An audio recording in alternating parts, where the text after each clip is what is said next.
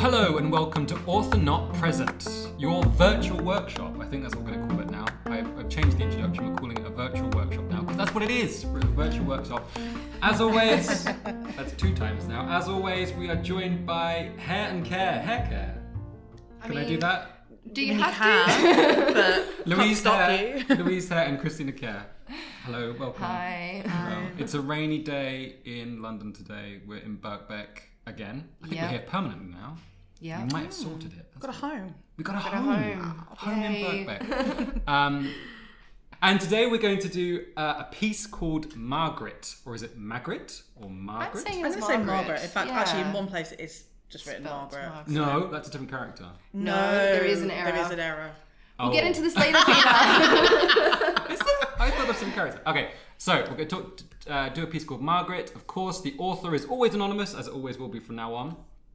But before that, we've got 2 pieces of things we want to talk about. The first is we had our first piece of feedback from a listener. Thank you very much, Anne. And then we're going to talk about how to set up a good workshop, a good writing workshop. Then we're going to get into the critique. And then finally, we're going to end the podcast talking about what we're reading at the moment and any promotion that Louise has to do. Yep, just Louise. Please buy my book.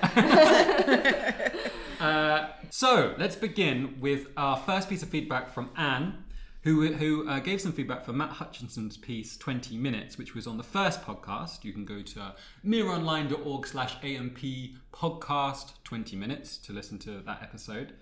And thank you so much, Anne, for sharing your work. Yeah, thank you. It's so It's great. exciting. Yeah. It's really, really exciting. And I would hope that more people do it in the future when we've got millions of listeners. We'll be Any day now. we'll be trawling through all these things. So yeah, Anne's main critique of the piece of 20 Minutes was that, well, it was 2 things really. She wanted Matt to consider more about the grief of the story. Yeah, that's a really good point. I don't think we touched on I that. don't think we did, no. But it's So nice spot, Anne, because she's right. There's such a tight relationship, and then we don't really get to see much of the narrator's grief. So it's a good point. Yeah, and it's such an important part of the story as well, Yeah. isn't it, that we're not getting to see. How do you write grief, though? How do you do that? Oh boy. Oh boy. What a question. How do you write grief? You've had lots of grief in your story, and you're in this lovely city. It's Out now. out now. Yeah. I mean, it depends on the piece. I think it's a lot easier to show it in a novel because you can show it in you can properly show it in lots of different ways. Yeah. The problem with, obviously, this was quite a short story to the point that we weren't sure if it was meant to be flash fiction. So I think I would have maybe just include like a scene of physical reactions and things like that, or just seeing other people's reactions is quite a good way. Yeah. So I think, putting the narrator into an actual scene Yeah. might help. One of my tutors, I can't remember who it was, but somebody along the way said, if you're going to write grief, describe the coffin, don't describe the grief. That makes sense. So in describing the coffin, you're actually when you describe something that terrible and you show the coffin or when you show what it was like, then of course everything else that surrounds that just sort of is there already, and you don't need to actually say he felt really sad, he was having a really bad day, because what you're doing is you're focusing on that one object that you know is terrifying and awful. So describe the coffin. That's what I always think about when I'm Which is why it's useful to put someone in the scene, because you can describe other people's body language. Yeah. You know, obviously Kenny had a widow, so what is she doing?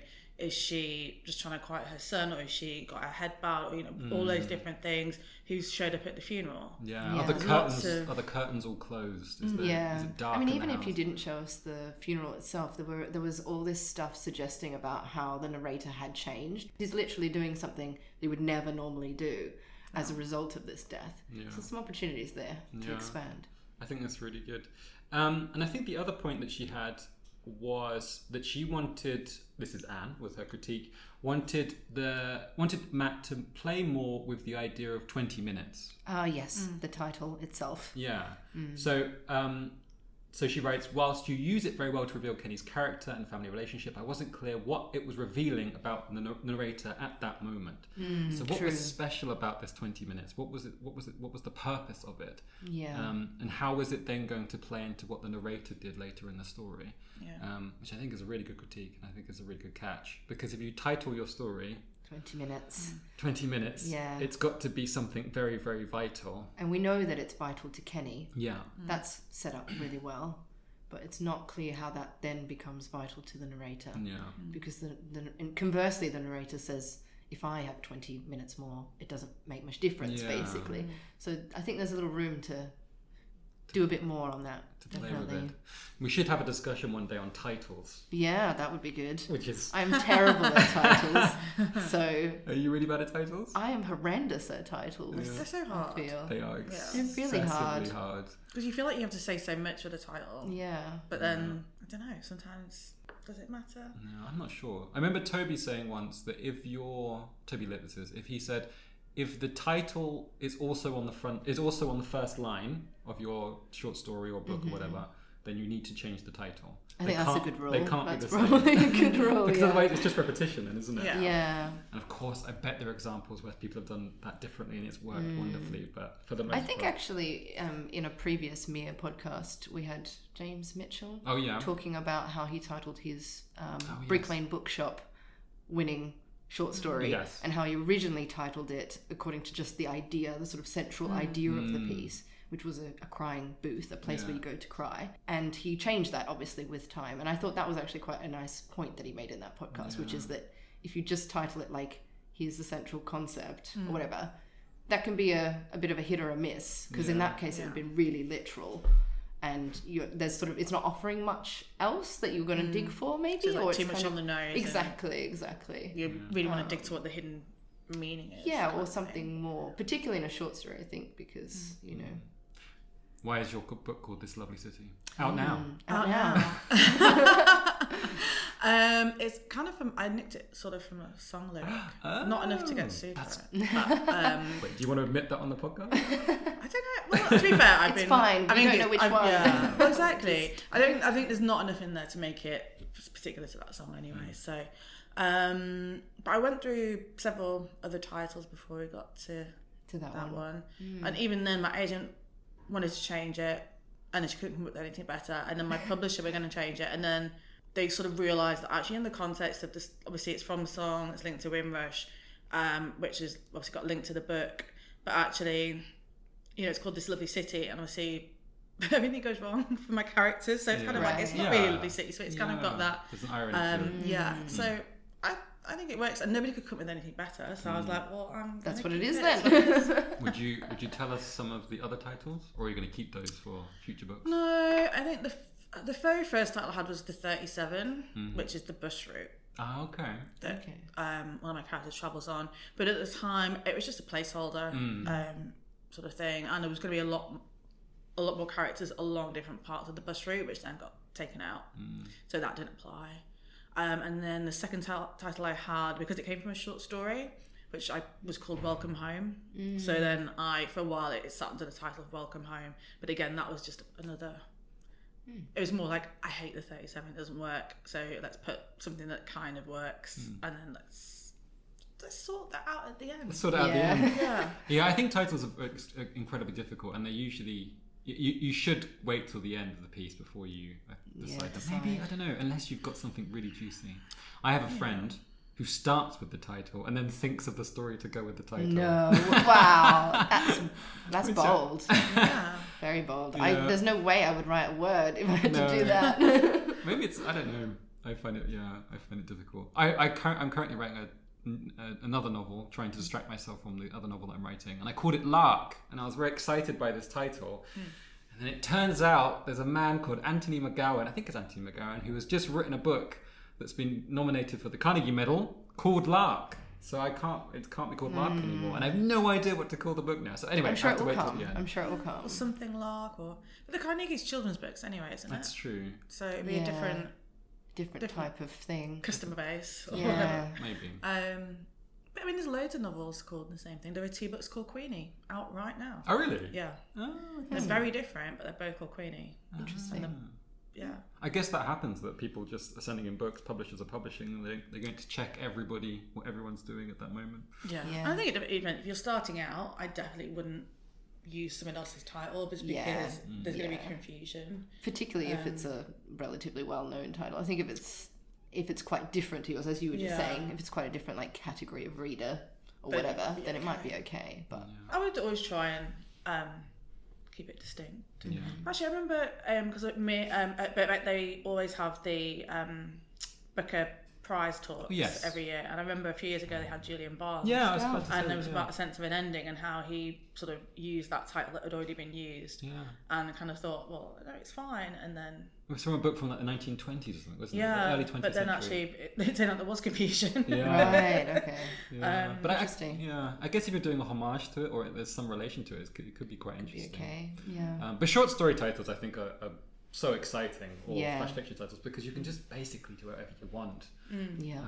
I think you can really play with it, and I highly recommend going for an interesting title. Just from the submissions we get at Mere Online, when an interesting title stands out, you immediately go for it. You're drawn towards the story. So yes, thank you, Anne, for your feedback, and we did pass it on to Matt, and he was very grateful for that. And if you want to send us feedback on any of the stories, so 20 minutes of Sprites and Spirits, which was the last episode, or this episode, Margaret, you can send that to authornotpresent@gmail.com.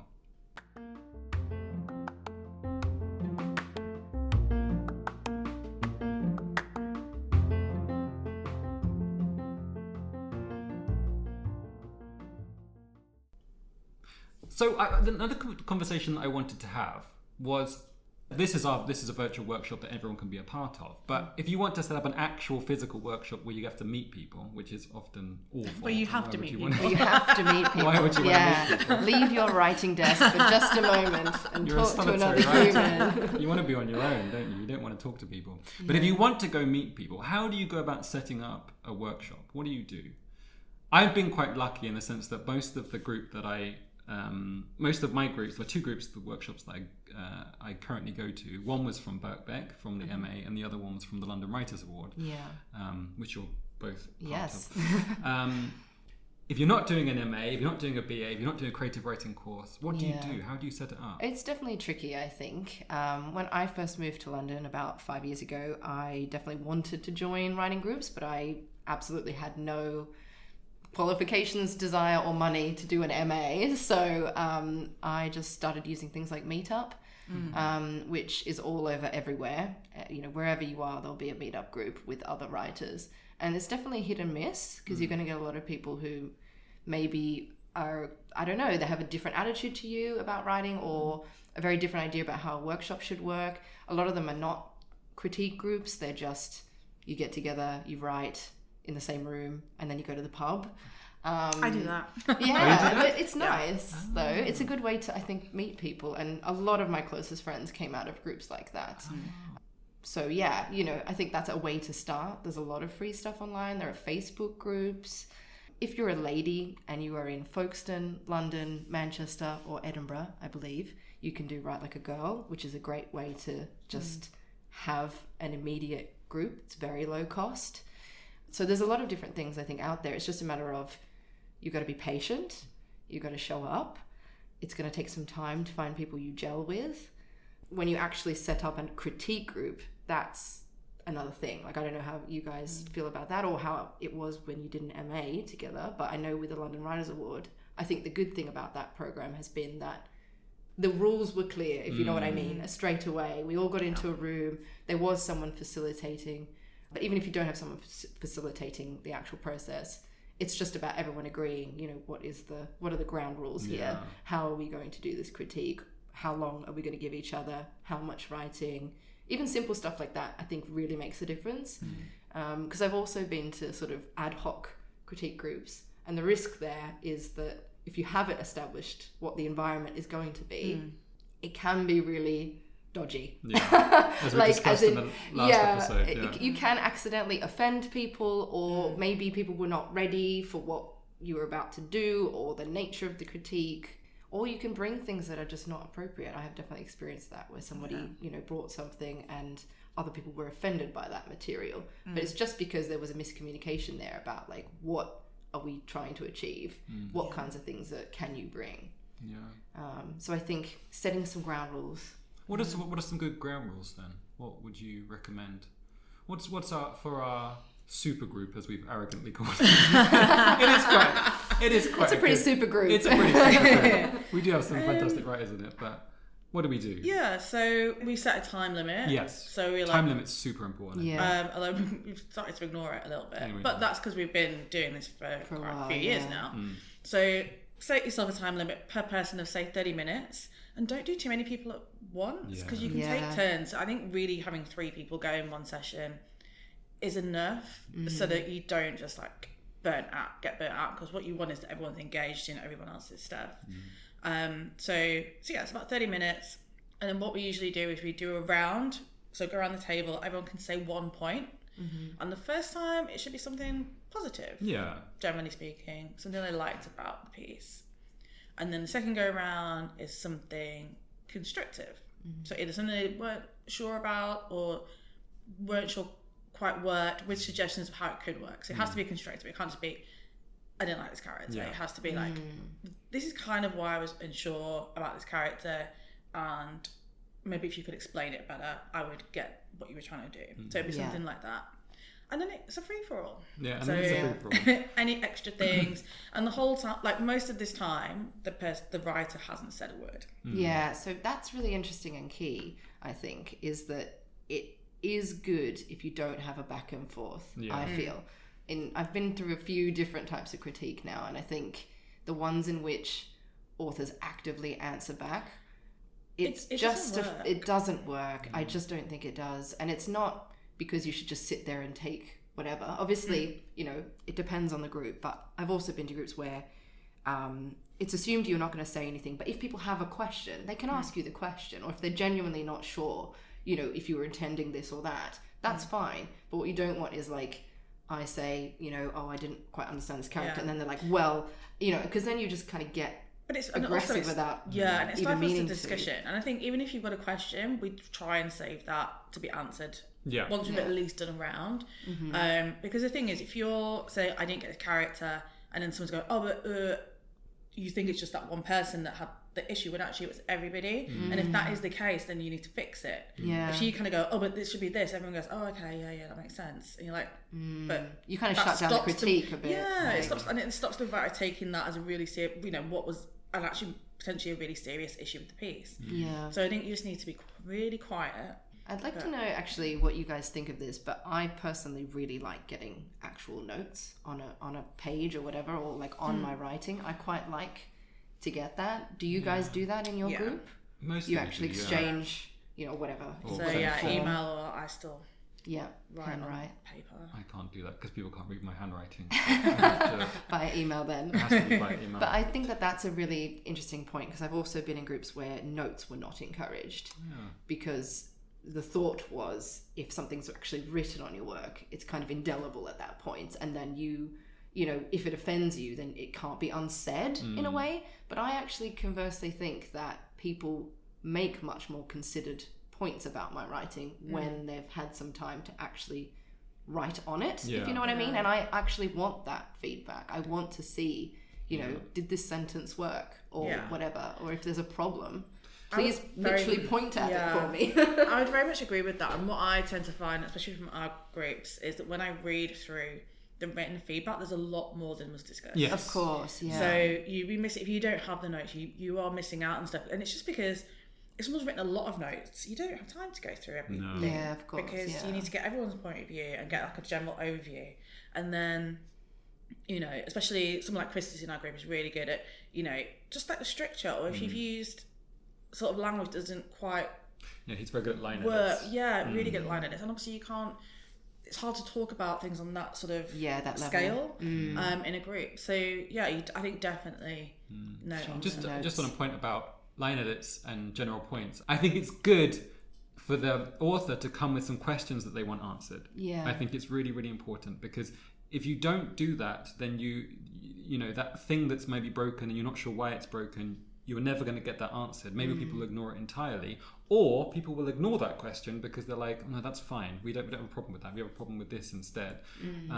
It's good to know that. It's good to know which is which. Because if you're feeling not confident with something and then nobody mentions it in the critique, then you might just continue to be not confident about it. Actually, it's okay. So it's okay also to get like confirmation that you're on the right track with something. Exactly. And I would also specify whether you want more general points about structure, about how the characters develop, or you want line edits, because it saves everyone time. Because if you really want line edits for your work, then that takes a lot more time for the readers as well. So if you just want general points, then that's fine, and people don't have to correct all your commas and mistakes like that. But I would recommend asking for whatever you desire. I always like seeing line edits in my work. I like to see like what I've done wrong in a sentence and how someone's attempted to fix it. I think that's really, really interesting. And I've learned so much from people's line edits. I totally agree. But at the moment, my biggest thing is trying to get rid of buts. No buts. No buts. Like, I'm trying to delete all the buts. And again, Chris was another one who said, like, when I use third person past tense, I tend to, instead of saying he ran, I would say he was running. And I use ing for everything. Which again, I was using too much, so the text became littered with ings and buts, and it was just inging and butting. That's what it was, the whole text. And getting rid of those can bring like a clarity to the text. But then again, we don't want to lose voice as well. But no, but I think like, and the other thing I would add to that is your sort of weasel words. You're just not going to know what they are. Oh, we had a fun one with you, didn't we? Yeah, thanks for that. I mean, Peter basically banned me from using the word grey. So grey, green and soft. Yes, grey, green and soft. I'm sorry, it was set in Scotland. So a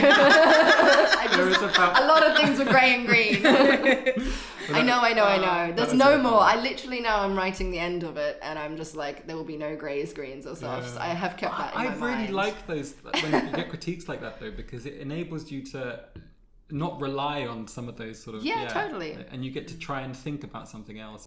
Good. So what were we talking about? Yes, setting up a writing group.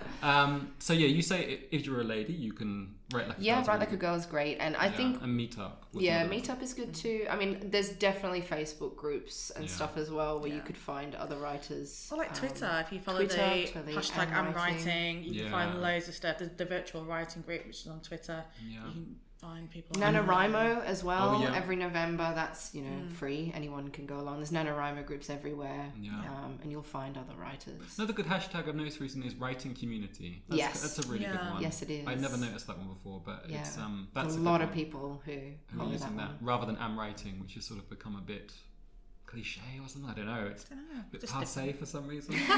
something less cool French hashtag. Yes. But writing community. There's another good one. If you have any tips about how you got into a writing group, let us know. You can leave it as a comment below this tweet if you found this episode through a tweet, or email us at authornotpresent@gmail.com. Great. Okay, I think it's time we begin the critique of Margaret. Yes. Is everyone ready? Let's do it. Yes. Great.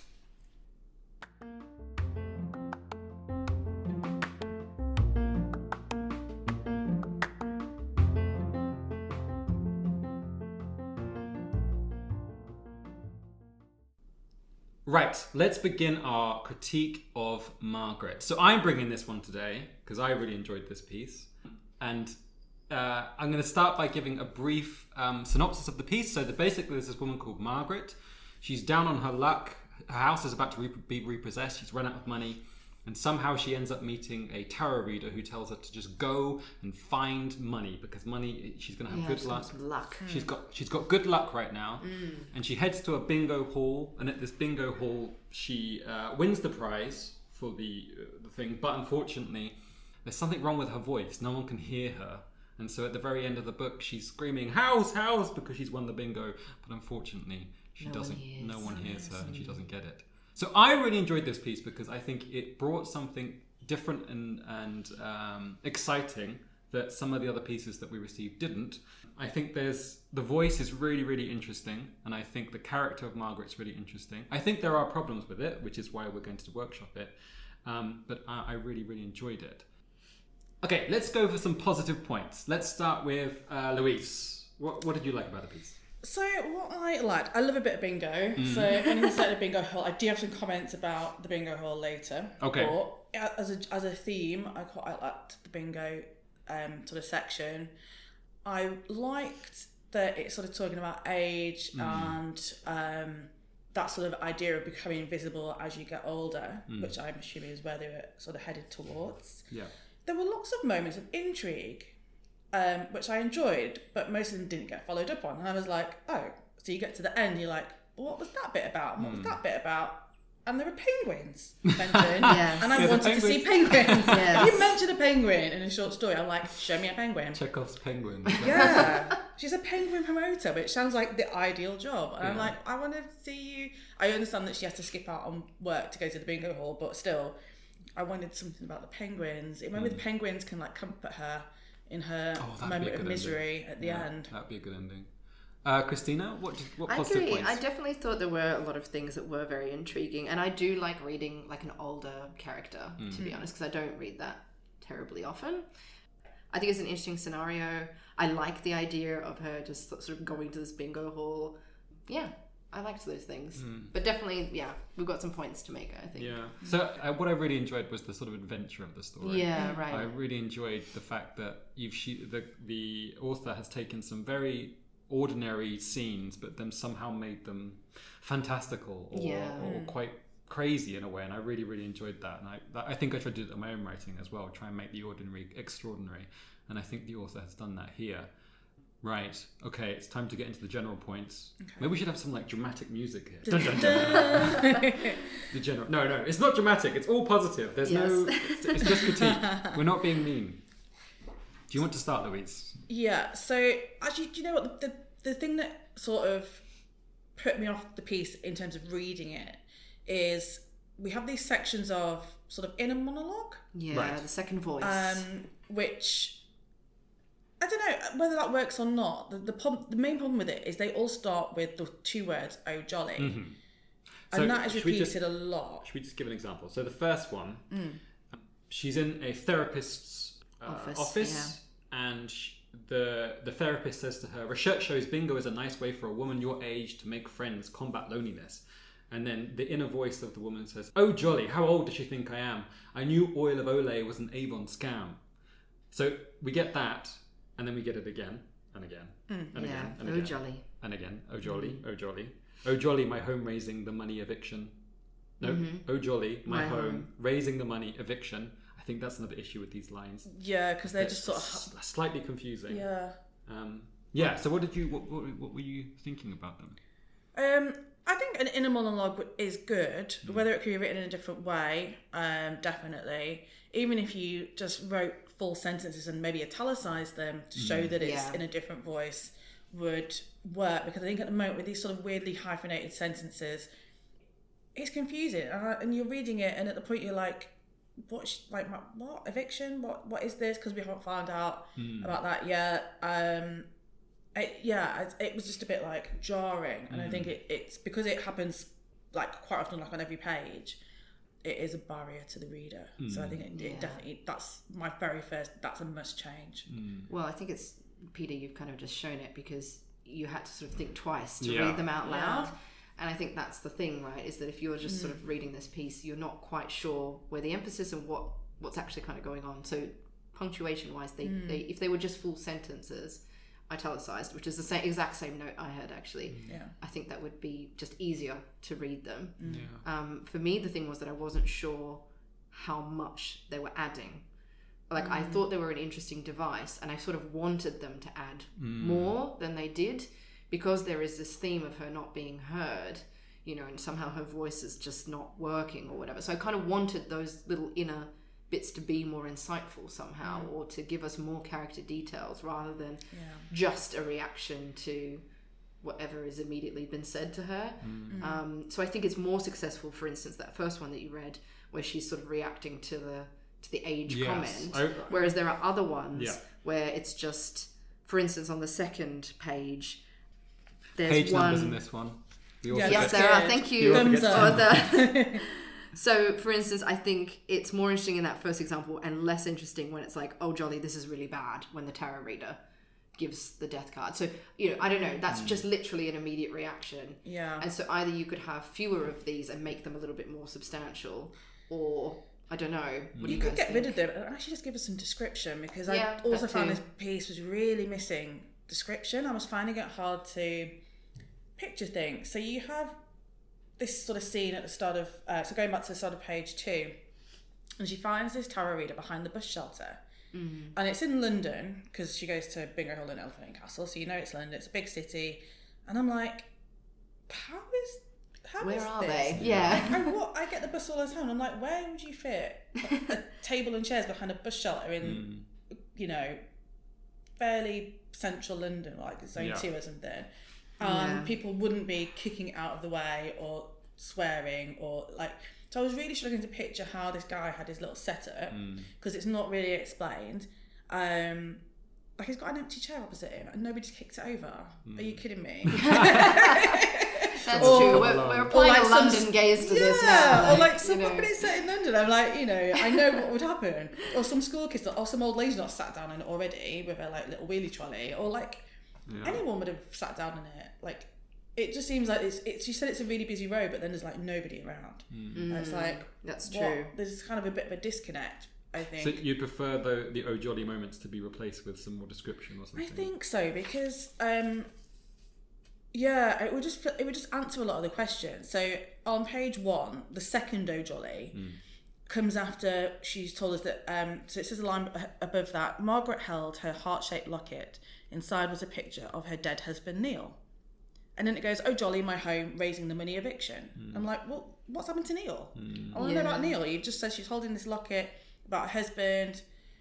You know, that needs to be explored. What, like, she just skipped straight to the money side I do of get the things. impression that the author is trying to sort of show us the inner psychology of this woman. That it's very scattered. She's very upset. She's very nervous all the time. And I think in that sense, I like the O'Jollies.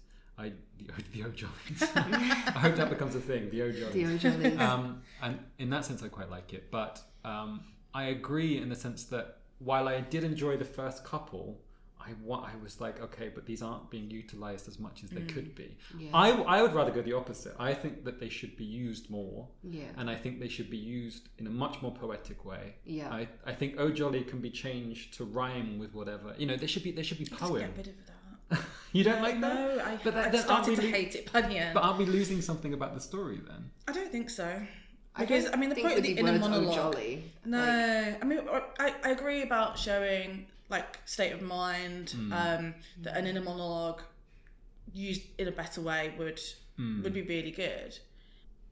But I think the problem with using a repeated phrase is any reader that gets annoyed by it on the first page is just going to hate the whole story. I think it's one of those sort of Marmite things. It's a big risk, because if you don't do it impeccably, it's going to turn a lot of people off. I also think that it's not cheating or shorthanding, but kind of shorthanding. Instead of giving us more character detail, you're just giving us the same character detail again and again, that she's kind of the person who uses these words or whatever. But if you were to make more of them, that's precious space that could be used for something else. Like you could give us more of her, how she talks to herself.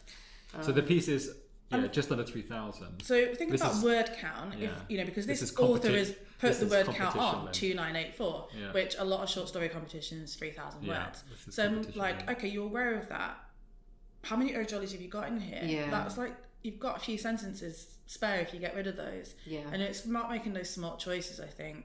If you want to stick to a word limit and it is for a specific thing that you want to send it out to, then you really have to make sure every word is counted. Otherwise, it's just a waste. It's precious real estate there. It is. It is. So I think we're on two minds, aren't we? Because I want the author to do more with this. I would prefer them to do more with it. I think they should become more poetic, and I think there should be couplets and rhyming and all sorts of stuff within these. I think it'd be really cool. Or to show like a real like madness within inside these thoughts. I think that'd be really interesting. I don't think she is mad. Not mad, but like a deep sense of sadness, something, that inner turmoil that the protagonist is. But this is what I mean. I think there is a real sense of sadness, and that does come through. I need more about. I need to know exactly how old she is, because I mean, those literature don't say 60, anything under. So does that mean she is exactly 60? Is she just under? Is she just over? She obviously still works. She's not retired. I want to know more about her husband. Because she does mention Neil a few times, and actually because it's so skipped over on the first page, when it was only on the second read, that I realised, because she just mentioned Neil again, and I was like, who the hell's Neil? And Okay. I'd forgotten that Right. I'd read it because it skipped something completely different on the very next line. Yeah, so this is something else. If we're going to move on slightly, this is something else I want to ask you. Did the story become clearer in the second read?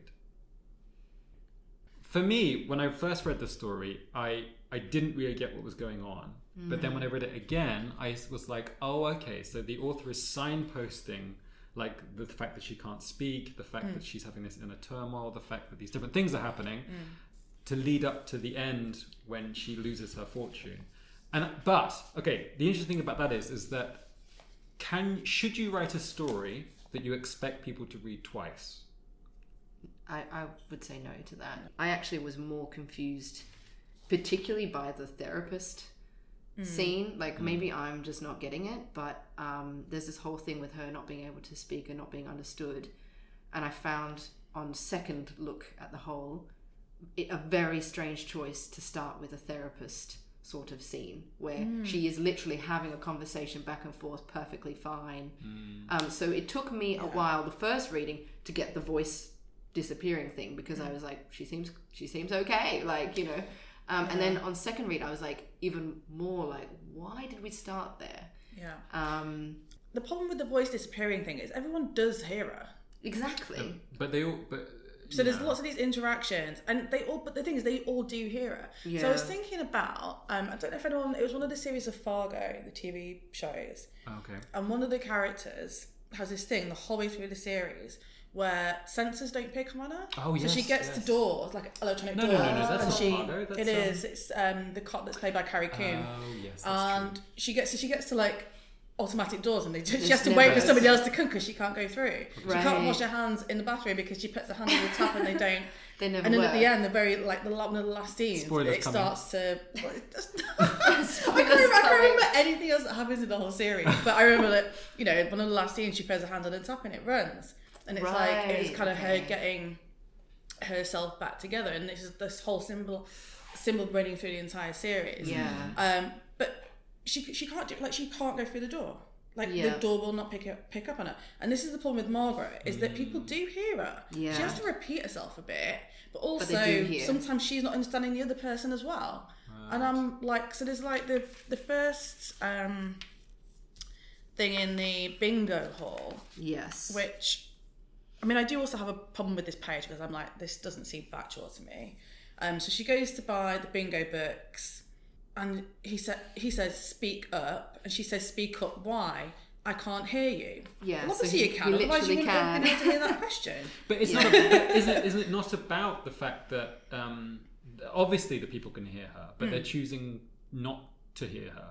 Is that what Is it that is? what's Well, happening? I think that's too subtle. It either needs to be that they literally are ignoring her. But then I don't know how she does these transactions. That's the little catch in it. I don't know how that would be done.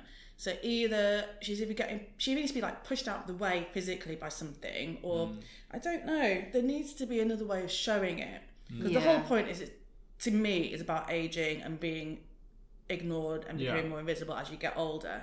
That to me is the theme. Yes. So I think there needs to be another way of showing that, because this not being heard, but actually unfortunately being heard, as I'm literally reading her being heard. So and it happens too often not to be like just often enough to be confusing. Sorry. Yeah, because I find it really confusing. Even the tarot reader, she has a perfectly good interaction, and then literally the next scene, she's not being heard. Yeah, and she So calls it him feels sick to quite work. sudden. Fine. So the Yeah, person on the other. perfectly So again, fine. it's not like it needs to be more extreme, or it needs to be something else. So not being able to hear, because also she needs to be able to buy the bingo books, that kind of thing. My other issue with this scene is it seems to be it's quite antagonistic between her and the cashier. This is on page 5. This is on page 5. Yes, sorry. But there's a lot of things in there that I'm like, that you wouldn't have that at a bingo hall. Because really? I do actually go to the bingo every now and again. Because the whole issue is that he wanted to pay contactless. He won't take cash, even though he says, "Do you want to pay by cash?" She says yes. She says, "We don't take cash." I love that line. I did not like that. No. Card or It's- cash? He but this asked. is part of the Cash. We don't take confusion. cash. Why I is- love that. I thought that was. No. Honestly, No. I found that just too slightly frustrating. Yeah, I find it quite You frustrating can to have read. an antagonistic, conversation with someone without them literally contradicting themselves Yeah. immediately. I've worked in lots of customer facing jobs. Someone Yeah. can have an argument with you about things that are very all sorts. weird, Yeah. but I not think I things I like agree. that. Not things Likewise. that, Yeah, I quite liked that scene, and I think it was because it reminded me of Japanese cinema, because a lot of times in Japanese cinema it's to do with old people facing the new and dealing with the new, and they can't deal with Yeah. it, and they're often ignored. It's the wrong place though. Bingo halls are full of old people. Yeah, that is true. And I do go to bingo every now and again. I'm getting a bit older. That's a really good point. But there's a lot of retired people in there, and there's no Yeah. way any of them are going to pay contactless if that's the only option. So the fact that he has to dust off this old PDQ machine, she's just going to put her pin in, I was like, no chance. That bingo hall will be empty and shut down at the end of the week. So that is true. it's picking an argument, but it's the wrong argument, Right. essentially. So it needs to be a better argument. So, for example, a better option. So Margaret goes and she gets the old-fashioned books with the dabbers. Is that So what we do she's anymore? not got a dabber. But it's called a dotter in here. I don't know if that's legit either. I didn't know you're a bingo aficionado. We're discovering a lot today.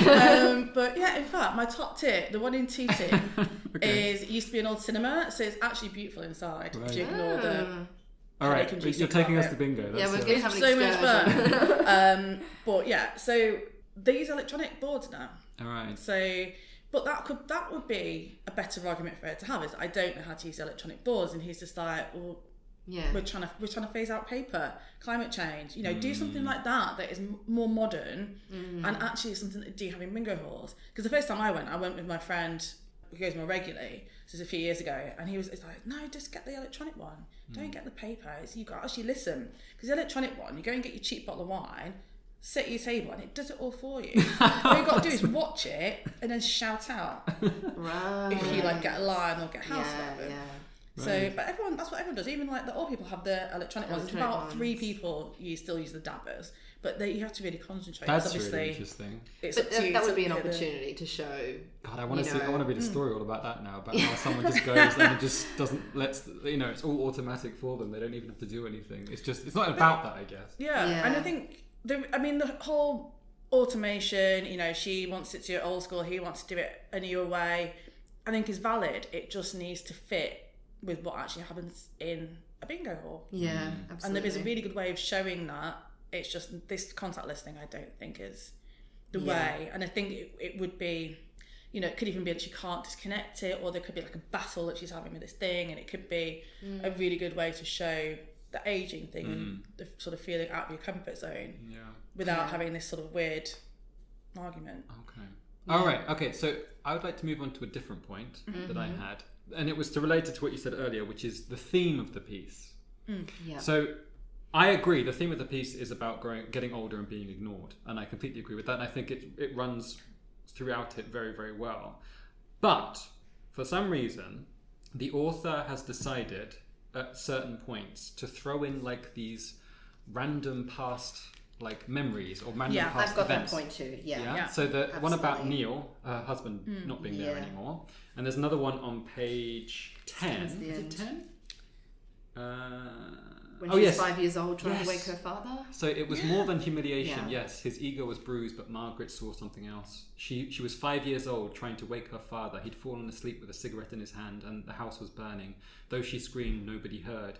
She could only save baby Marnie.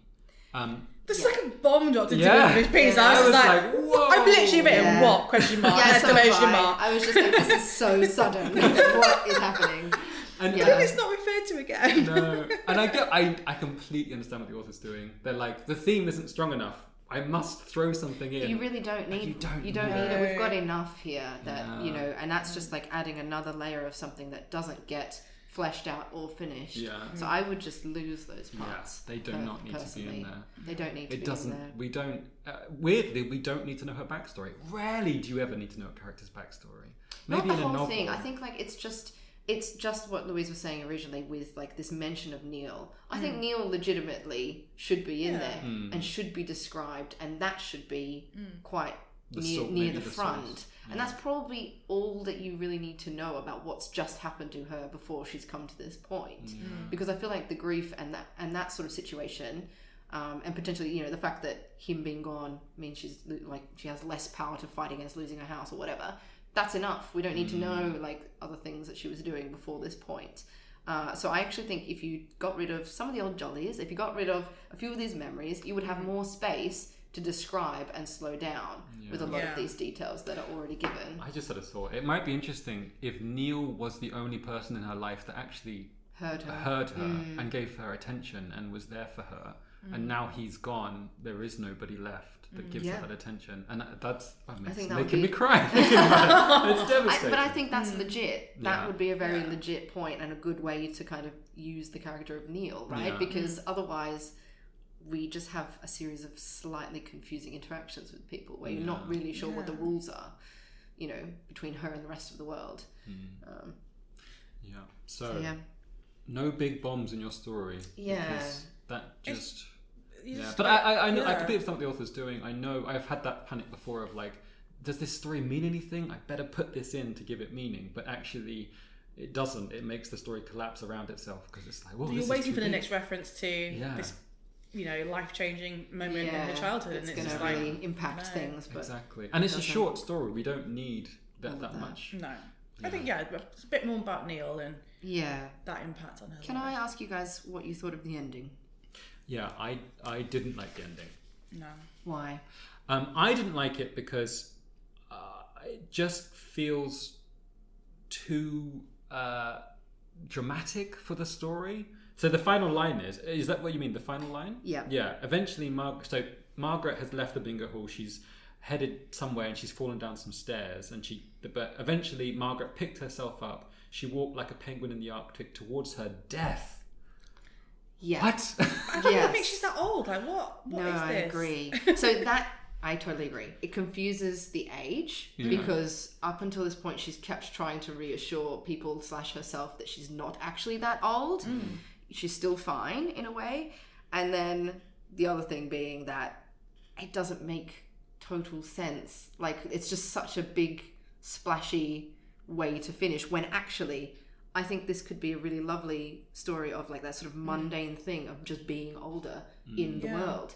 We don't need like a dramatic closing of her life with that. We can just see her as... Because you've got that whole paragraph above, which is obviously talking about Elephant and Castle, and obviously that's an area that's going through massive change at the moment. Lots of things are being lost to have all this new development, and so people aren't happy about that. And so, you know, if we... sort of, she's obviously going through this change as well. She's transitioning from being married to Neil to having to sort of be on her own. So I quite liked that sort of that comparison between her as a person and Elephant and Castle as an area. And I think that's a much stronger ending. If she can just if she can just sort of see her own sort of life through that sort of lens a little bit more towards the end, I think that would really work, and it'd be a lot stronger to end on something like that, or I don't know. Yeah, no, I agree. I completely agree. She could just even have fallen, and the ending could just be her picking herself up and going home. And that to me would also just be fine. I just don't think it's appropriate that she dies. In a way, it just feels tonally. She just goes towards. I was wondering about penguins as well, like what penguins do when they die. It was very distracting. Well, that's an interesting the penguin thing. That'd be very, very interesting. It is. I mean, she does look after penguins a lot. Is that what it is? Is that what it is? She's a penguin promoter. I don't really understand what that is. Does she promote penguins? Well, at first, when I quite like the comedy of that, though, that we don't really know what a penguin promoter is. It's just someone... I want a little bit more info about that, because you like, know... if you give someone an unusual job, it is kind of like, you can't just whack that in there. I want to know. Please tell me more about penguin promoting. Teasing us. Even if it's just like, there are lots of teasers in this piece that don't get. So you like, I want to know more about that, and it's like, oh no. Even if it's something as simple as like, I don't know, she has an interaction in the bingo hall and she's like, you know, when she works in the penguin promoting, this is a thing she deals with or whatever. I don't know, even if it just harks back to it somewhere else. Like some penguin facts along the way. I don't know, if she's really into penguins. The thing for me was like, why is it there? Is it supposed to be a symbol of like, what is it? Literally the only thing I could think was like, penguins mate for life, she's just lost her partner. I don't know, is that what it is? Or is it just like literally something? Yeah, well, apparently. I think if we have some or is little it just penguin moments throughout, not too many, like maybe a couple. Not too many, but like if she's just like a quirky, weird woman between her life and penguins. Yeah, if she's just like a quirky, weird woman who just really loves penguins, that's okay. I'd like to know a bit more about that. Yeah, I'd probably get rid of the whole eviction thing as well. Actually, which should save a little bit of space. Yeah, but I think I know what the author was doing there as well. It's creating that sort of jeopardy, isn't it? Which then sort of explains why she goes to the bingo hall. But I think the tarot reader is probably enough, and also you'd need to just look at that again, and because it doesn't make sense that whole having to pay £30,000 if you own property that isn't a thing. They would just buy it, like if it was a compulsory purchase order, they would just buy it off you and give you the money. It wouldn't be a matter of you having to pay extra. So, it could just be much neater. It could just be, I don't know, her husband's gone and they've got debts or something. It doesn't even need to be like a huge... Not a record-breaking escape for it. I was a bit like, what? Yeah. And again, it's one of those things that sort of throws you out of the piece. And I think if you just keep it a bit more... a bit more dull, just something really everyday. Well, just to just balance out and to balance out the fact that the tarot reader is really interesting, that scene, and the bingo hall is all really interesting. And I think you need the sort of highs and lows of the piece to carry it through, and a lot has just been thrown in there, which is sort of just a bit jarring. And I think too distracting. You can, exactly. I agree. And I think it would help the other sections. I think it's a problem of contrast, because if you read this story as this is just an older woman going through life as an older person in an environment that's changing, that's enough.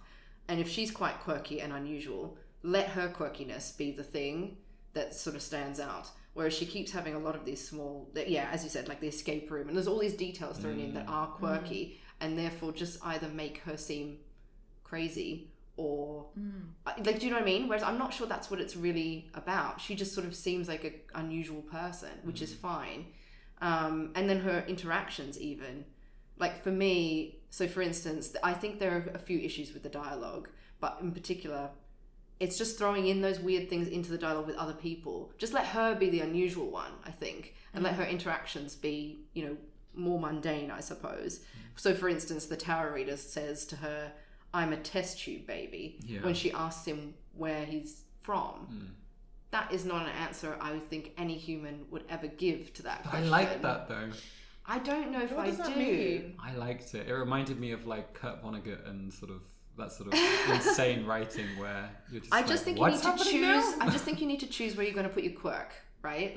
And I would have put it into Margaret, but only to create more contrast between her and the situation she's in, because that can give you tension without it being like, the eviction or something else or her death at the end. We don't need those huge, the bombs dropped. Something I would like to praise about the piece, though, that I think is something that is often lacking in these short stories, is that there's a clear need from Margaret, which I think is that's really totally good. true. Yeah, there's a clear need. We understand exactly what she needs and what she has to get out of it. Not to poo-poo on the previous piece, but remember the other piece, Sprites and Spirits, we didn't really know why he was trying to make friends with those two boys. We didn't really know why he needed to do these things. But here Margaret has a clear objective. That's very true. Yes. It feels like the piece was written from the Story Circle. You know the Story Circle? Dan Harmon has a really good one. And or from Save the Cat. There's the story arcs where you have like the protagonist, you go find search. What is it? You go find search. No, you go search find. I'm doing it now. Take, change and return. That's what you have to fit into your story. You don't know this? It's fascinating. I'm going to put it in the link in the thing. It's so useful as a way to plot a story, because it tells you exactly the points that need to happen within the story. And as I think John Ford said in Into the Woods, every single story follows... John York. Every single story follows this format. You cannot avoid it. It's like built into our DNA in our storytelling. And I like this story because you could clearly see it was following that format. Right, it's time to move on to line edits. Let's get pedantic. I would like to start. Yeah. So I think a lot of the if we're going back to the quirkiness aspect, some of the lines in this piece, I think, are in an attempt to be poetic, we lose the meaning of the sentence. There's an example on page 2 where she's talking to the tarot reader, and she says, "His eyes met Margaret's, and like paint, she saw 2 purple lakes." Mm-hmm. And I quite like that line. If that was in a piece of poetry, I'd be like, what does that mean? But I think in a piece of prose, I'm like, what does that mean? And I don't want to be stumbling across things like that. It just feels, it's either really good or it's too confusing. I can't work out which one it is. Did you guys have that? Yeah, I actually had that underlined and was like, do you just mean his eyes were the colour of lakes? Or I don't know, because I did get a little bit confused by the image. Because it's like paint and also 2 purple lakes. Yeah. So I think lines like that, where you're trying to be a bit more poetic and you're trying to like finesse the thing, I think it just needs to be, you have to err on the side of meaning and understanding more than poetry in prose. Now, I'm sure lots of people will argue against that, but I think if you're trying to tell a story with like a message, then you have to sort of focus on the meaning more. I think there was another one, a very simple one, also on page 2 at the top, about the tarot reader. "His chair was tucked into a table, a golden cloth covered its grain." Mm-hmm. So because of the way the sentence is worded, it could either be the chair is covered in a cloth or the table is covered in a cloth. And because of the word grain, you don't know which one it is. And I was just like, I would love to work on this sentence to make it make a bit more sense. I think it's fine. And I think the reader will get that it's the table we're talking about. But also, it just needs to be worked a bit so we don't have those moments of jarring. Yeah. Okay. Any other? Yep. Just about dialogue. So, I mean, for me, I fixate a lot on dialogue because it's something that I just fixate on. And I think the opening with the therapist, just on page 1. Yep. Really, really need to read that out loud is what I would say to our author this week, because I think, first of all, I think some of the answers don't make sense. And also, I've never heard anyone just be like, "By the by, how old do you think I am?" to a therapist who literally has your date of birth on their file in front of them. So, there's things like that. But you could easily get around that by just her being like, "How old do you think I look?" That's enough. Yeah. We don't even need to say, you need to tell me how old I am or whatever. Also, research shows you're only as old as you feel. Nope, that's a common saying. It's not research. That's just a common thing. So you're only as old as you feel. So it's just things like that, just sort of cutting back on some stuff which kind of goes a little bit beyond what I think anyone would actually say. I also don't think you need to write the word achoo when she sneezes as dialogue, for instance. That's just... Or if he does say achoo, then that needs to be sort of like, as a reader, we need to know that's what actually happened, right? And why they decided to do that. Because I think that's quite interesting if the person goes achoo rather than sneezing. Oh, I see. But it seems that they sneezed. Okay. I think you're adding too much complexity. I know, but very small. I think it could be. I think these details could be interesting, but they just need to be. Yeah. Also, another pet peeve of mine is when, instead of just giving us emphasis by using normal words in a sentence, you add extra letters. We don't need capitalization. Yeah. We don't need extra letters. We should get that someone is either yelling or talking furiously or whatever it might be, just through the word choice, just through the scenario and the description. We shouldn't need to have what, for instance, with 10 A's in it or that sort of thing. So I just give us the dialogue straight. We know from the context if things are building up.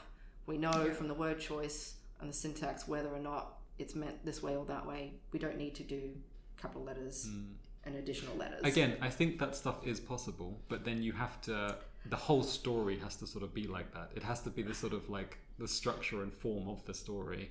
And it's in here it's not, there's not enough of it for it to make sense. No, Christina looks bad. I think it is possible. I'm making a face at you. I'm sorry. I think it is possible. If the story was written like that, with the sense that was the form of the story, that was what the author was going for. But here, you're right. It just seems like emphasis is trying to be added rather than shown. It's being told rather than shown. Yeah. There are a lot of unnecessary brand names in this piece, which started to, because also some of them don't make sense entirely. And I think, especially with brand names, you also need to be careful about readers from different countries. So if you're going to throw a brand name in because, I don't know, you think Coca-Cola are going to give you some money for it, then make sure it is something that's global. But for example, on the first page, she says, Margaret says, I knew Oil of Olay was an Avon scam. Well, I mean, those two companies aren't linked. So that doesn't even make any sense. I mean, you've named two companies, but Avon do their own stuff. Oil of Olay is just on sale everywhere. Oh, this is the most pedantic point. It is very pedantic, but it's true. But it is, and that again, if a reader knows that, they're like, what? Yeah. So they're thinking, is this woman silly, stupid, but maybe not for the right reasons. Right. You know, if that is in there to show something about Margaret, the fact that she doesn't know that, then it's not quite clear enough. And then again, when she gets into the bingo hall, what page there's is this? On page 6, I'm looking at on this one, okay. And she's talking about everyone's eating snacks which they brought in from outside, which again I'm not sure you're allowed to in most bingo halls, but anyway, I'm gonna say that that's fine at this bingo hall. But she says each table was piled with knockoff snacks, chocolate crunches instead of M&Ms, taste the difference tortilla chips to replace Doritos. So like, why just say knockoff snacks? Yeah. Like what? I don't know what a chocolate crunch is. Like, I mean, I can guess it's something similar to an M&M, but do you really need to know in that detail? And again, it's about word count. You know, you're basically giving free advertising to these companies, but again, it's like, well, it's interesting. It's a very American thing. If you read a lot of American short stories, American literature, they love to throw brand names in because obviously all Americans know what that brand is. Right. Yeah. And we British, we don't really do it. We might do it with like, I don't think we would do it anymore, like the hobnob or something. Yeah, But, and it's hard. I mean, I think it's fine if it actually legitimately is an important cultural point or something. Yeah. But I'm not sure that it is. I don't think it's important enough. Is it? And then the fact that she's put taste the difference, I'm like, well, that is obviously a supermarket own brand name, but just their own brand. Yeah. Why say, oh, they've definitely been to, which is it? Sainsbury's. Taste the difference. Yeah. So it's like, if you're going to just say supermarket chips to replace, like, or I don't know, or like, also, what's the point? Is the point that everyone's cheap, or like why is she noticing this? Like, why is this something that strikes her as really odd? Because it's really drawing attention to this stuff that she's observing, and I'm like, but she's skint, so wouldn't she buy supermarket own brand snacks as well? I don't know why I suddenly got really hung up on it. Is it like a moment of status, like she's trying to put herself above everybody? Yeah, but then in case we don't really get an indication of that anywhere else in the piece, that she's sort of worried about status. Well, she's worried about money, and so is that why? But then I was just like, what am I being told by this? And then because this is the thing, if you put something this specific in, I think it means something. And that was the problem I had with the brand names, was like, why is this here? That's a really good point, I think. Yeah. Every line is going to be picked on and search for significance in a short story, so you have to be really careful with them. Yeah, I think that's a really interesting point. Yeah, because she doesn't come off as like a, what's her name? Bucket. Oh, yeah. Did you know that? I do actually know this, yes. I didn't think you'd know that one.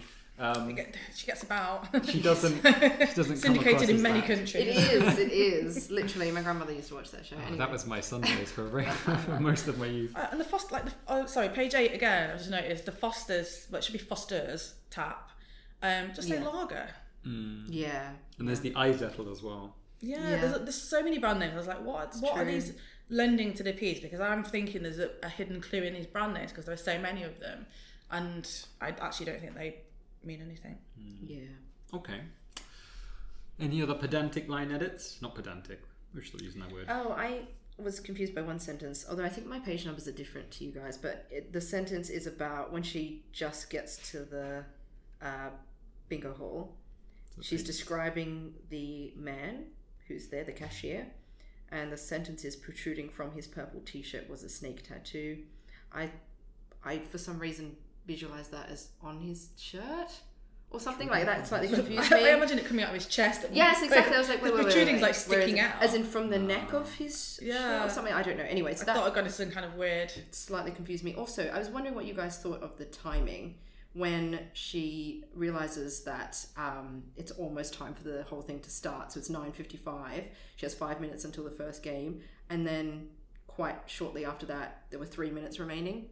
So again, I'm not sure how much time has elapsed because all she does in that 2 minutes apparently is stand up, right, and go to the bar. And I'm not sure it would take her physically 2 minutes to do that. So again, like only because you've drawn my attention to the timing. Am I concerned about that? Yeah, I just take out the... I would just take out the second I love minutes. that line though. Margaret looked at the time, read pellets against the black screen. I like that one too. I really like I think that. it's just take out the 3 minutes thing. Just take out we the know 3 we know minutes. she's got a 5-minute time scale. I think that's enough. I also noticed actually just on page 9 the free Deirdre Rashid line. Yeah, what is does... very. Well, do you know what that means? No, I didn't know what that I had meant. to look it up. So this is Deirdre from... this is Deirdre off Coronation Street. Right. I think I was still at school when this happened. So this is a long time ago. Right. So not only are you appealing only to Coronation Street watchers with this line, but also people used to watch it a long time ago. So it's a. I thought she was Barlow, isn't it? Well, she got married. No, she went to Morocco and met. I want to say it's Amir. Oh my god, I don't know what's can't even remember. happening I've never right watched now. And they got married. So it's one of those, older lady goes and picks up Okay. toy boy from abroad, marries him, and then she gets done for murder later, but she didn't commit, and gets put away. So the people were printing Coronation t-shirts. Oh my Street God. sounds with- exciting. Yeah, Wow. I mean, we should see what they do now. But this is like 20. I mean, the actress who played has been dead for a while. Wow. So okay. it's a It's very a long specific ago reference. that very narrow spectrum of people are going to Know go, what that okay. means. But also it really dates the piece, because Yeah. if someone's shouting that's not now. Surely, But then- which but made me that's- wonder again about when is yeah, this set? okay. Because I assumed it was now. It must be now because it's got contactless. Yeah, but then that's true. are people Right. Who's going to make that reference now? Yeah, it just made me wonder. And maybe there was a bingo hall out there in Elephant and Castle where someone stands up every week and says, "Free Deirdre Rashid," and it's an Yeah, maybe ongoing that's the joke. thing. And this could be absolutely legitimate. But again, it's about your reader Yeah. and what your reader is going to think about it. And I think even if that is, a really authentic line to this setting, if 98% of your readers aren't going to get the reference, you need to take it out. I had to Google it. I was like, had no idea. No I was idea just who like, this I I'll knew, wait for but the I British- laughed. I'll And wait then for I the was British like, people why to is this explain. here? Yeah. I don't know. That's I think that's author's choice though, in terms of if they want to put these things in for the knowledgeable reader. I think that's okay. But It is, but it's very niche, But and I it think is you very, very must niche. expect that most of your readers won't understand what that is, and they'll wonder, and then they'll turn to Google. And do you want people to have to Google things in your story? You don't want So, people to leave the story. Yes, it's. I mean, but everything's author's choice. Everything we're discussing is author's choice. Yeah, of course. It's, what do you want the reader to get out of your story? Do you want them to be distracted by these little things? It's up to you. Right. I think we're going to come to an end. Yeah, I think so. Right? Unless anyone had any desperately things they wanted to say. No? I think we've said More it all. penguins, I think we've said it all. More penguins, please. penguins. Yeah. Right. Okay. If you would also like to give a critique of Margaret, you can do it as a Word doc. Whack those, track changes, and send it to authornotpresent@gmail.com, and then we'll forward it on to the author. Great. Thank you very much. I think that was good. I think it was really interesting. Perfect.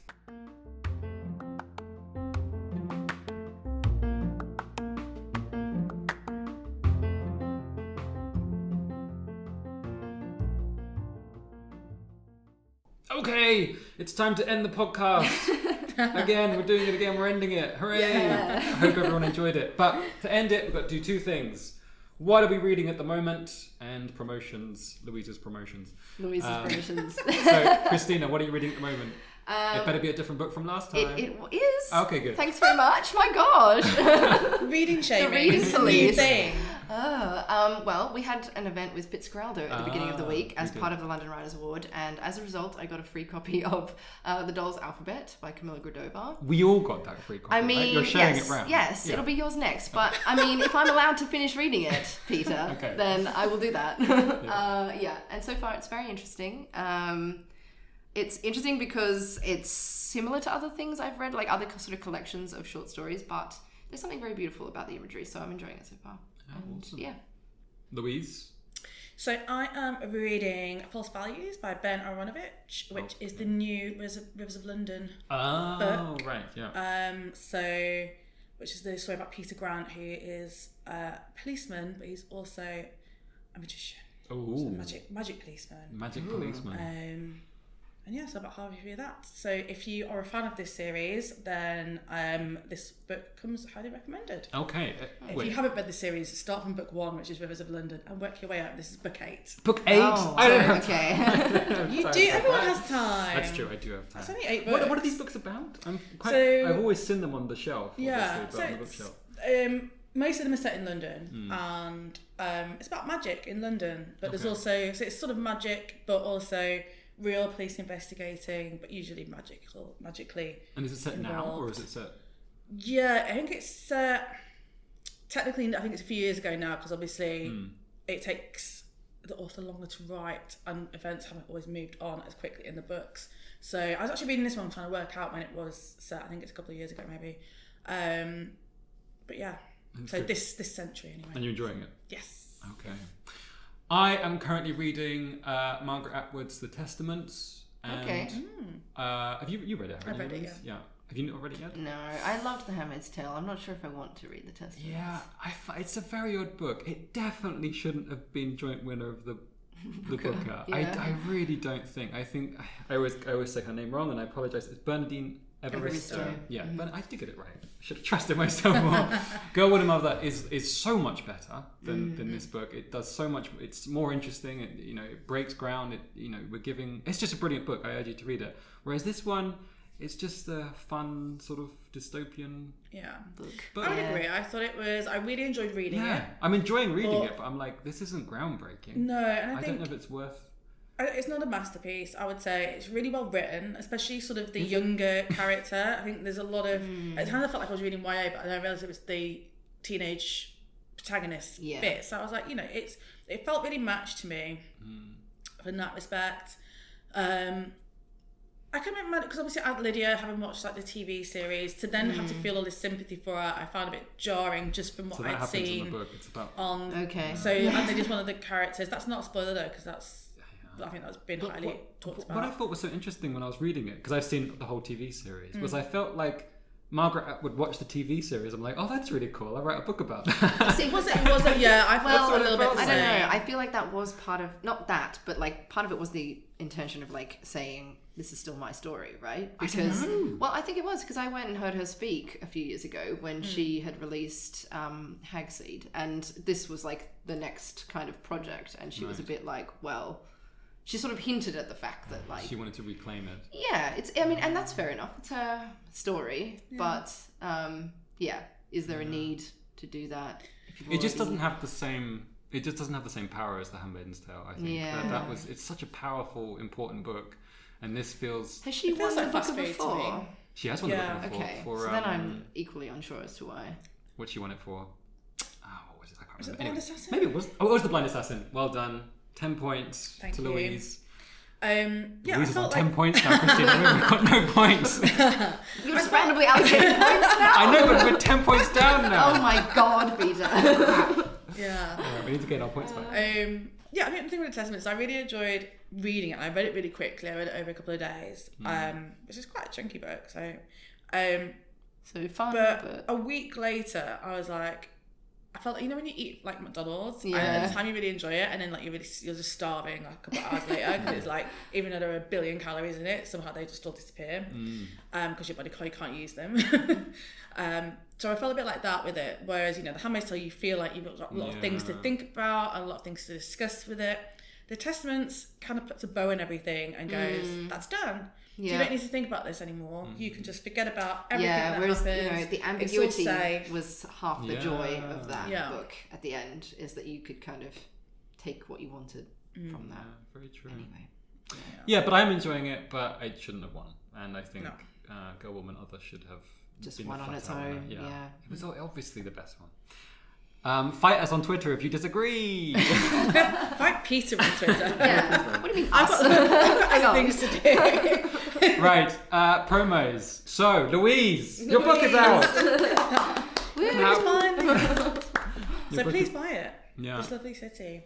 And obviously you can buy it from any bookshop. You can buy it from that dirty website that we don't talk about. Waterstones have got a special edition though. If you want a signed copy, I signed 2,000 something this week. So yeah, and they also have a because it's a special edition, there's a deleted scene. Yes, So you mentioned again, this if you want last to week, see yeah. actual physical evidence of edits that I have been forced to do, and then managed to sneak back in. Thank you, Waterstones. You can buy the Waterstones edition. Oh, so for the Waterstones edition, they specifically requested. They wanted like special content, something special. So yeah, so I had to sign them all, but then they wanted something special. So but these have been printed separately to the ones that go to the bookshops or to the Dirty website. I just thought, definitely buy on there if that's your place you can buy on. So yeah, so I had, during the editing process, been asked to cut down word counts to get the pages down, because obviously costs and everything. And it was suggested that I got rid of a character because he wasn't bringing out an awful lot to the story. Who was that? A little bit. Laurie's uncle. Oh, okay. So you would have read a version when he was still in it. So it got rid of about 4,000 words if I cut this scene out and then cut out some of the bits where this character was in, or just change them slightly. So I decided it was just easier to do that because I had to get rid of 7,000 words, so that's over half. But yeah, so then when they said, "Oh, we want some exclusive content," I was like, "Have this back, have my scene back." Oh, so that's it's lovely. now at the back of the book, so you can read the book in its entirety, beginning, middle, end, and then at the end is this sort of scene that I cut. Oh, that's great. That's very, very cool. So Waterstones, and you can buy it. So when does it actually come out? So it's published on, I believe it'll actually be available on the 9th of March, but technically it's published on the 12th, so it'll be available in the shops from the Monday. We'll have been to your book launch and everything. It's going to be very exciting. Yes. I wonder what we're going to be feeling. How do you think you're going to be feeling when this finally comes out? When is this coming out? And I'll try and Sometime in March. Hopefully relieved. Hopefully relieved. Hopefully happy. Are you starting to get nervous about it, or is it just more of a? I'm just really busy. It's just been really busy this week. But it's such a good book that I don't think it's not like you can. Hopefully, there's no guarantees though. And I've got lots of TV things. Ooh. So again, I don't know when this is going out, so I don't know what to promote. So let's say this is going out at the end of March. Right. So if you are in the Salford area, I am doing the Words Weekend Festival on the 29th of March in the afternoon. Oh, That's okay. at the It's definitely Lowry. out before then. So that will definitely be happening after this goes out. If you're in London, I'm doing an event on the 31st of March at West End Lane Books with 2 other debut authors, Abby Greaves and Hazel Barkworth. And what else have I got? I've got something on the 1st of April. I want to say it's Seven Oaks Books in Kent for a very lunchtime event, which should be really cool. And I'll promote some of the other events next time. Great. Awesome. Well, congratulations. Yes. Much deserved. So exciting. Very, very exciting. Great. Okay, I think that's the end of the podcast. As always, Christina, got anything to promote? No, please. Don't insult me now, No, Peter. I'm going to ask One day. every single time. You're so rude. Right, thank you very much for joining me, and I'll see you next time. When it won't be you, Louise, it will just No, be I'm having a me, break. Be Christina, us two, yeah. and Jared McGuinness, and we're going to workshop a piece called The Woman in the Street. Right. See you next time.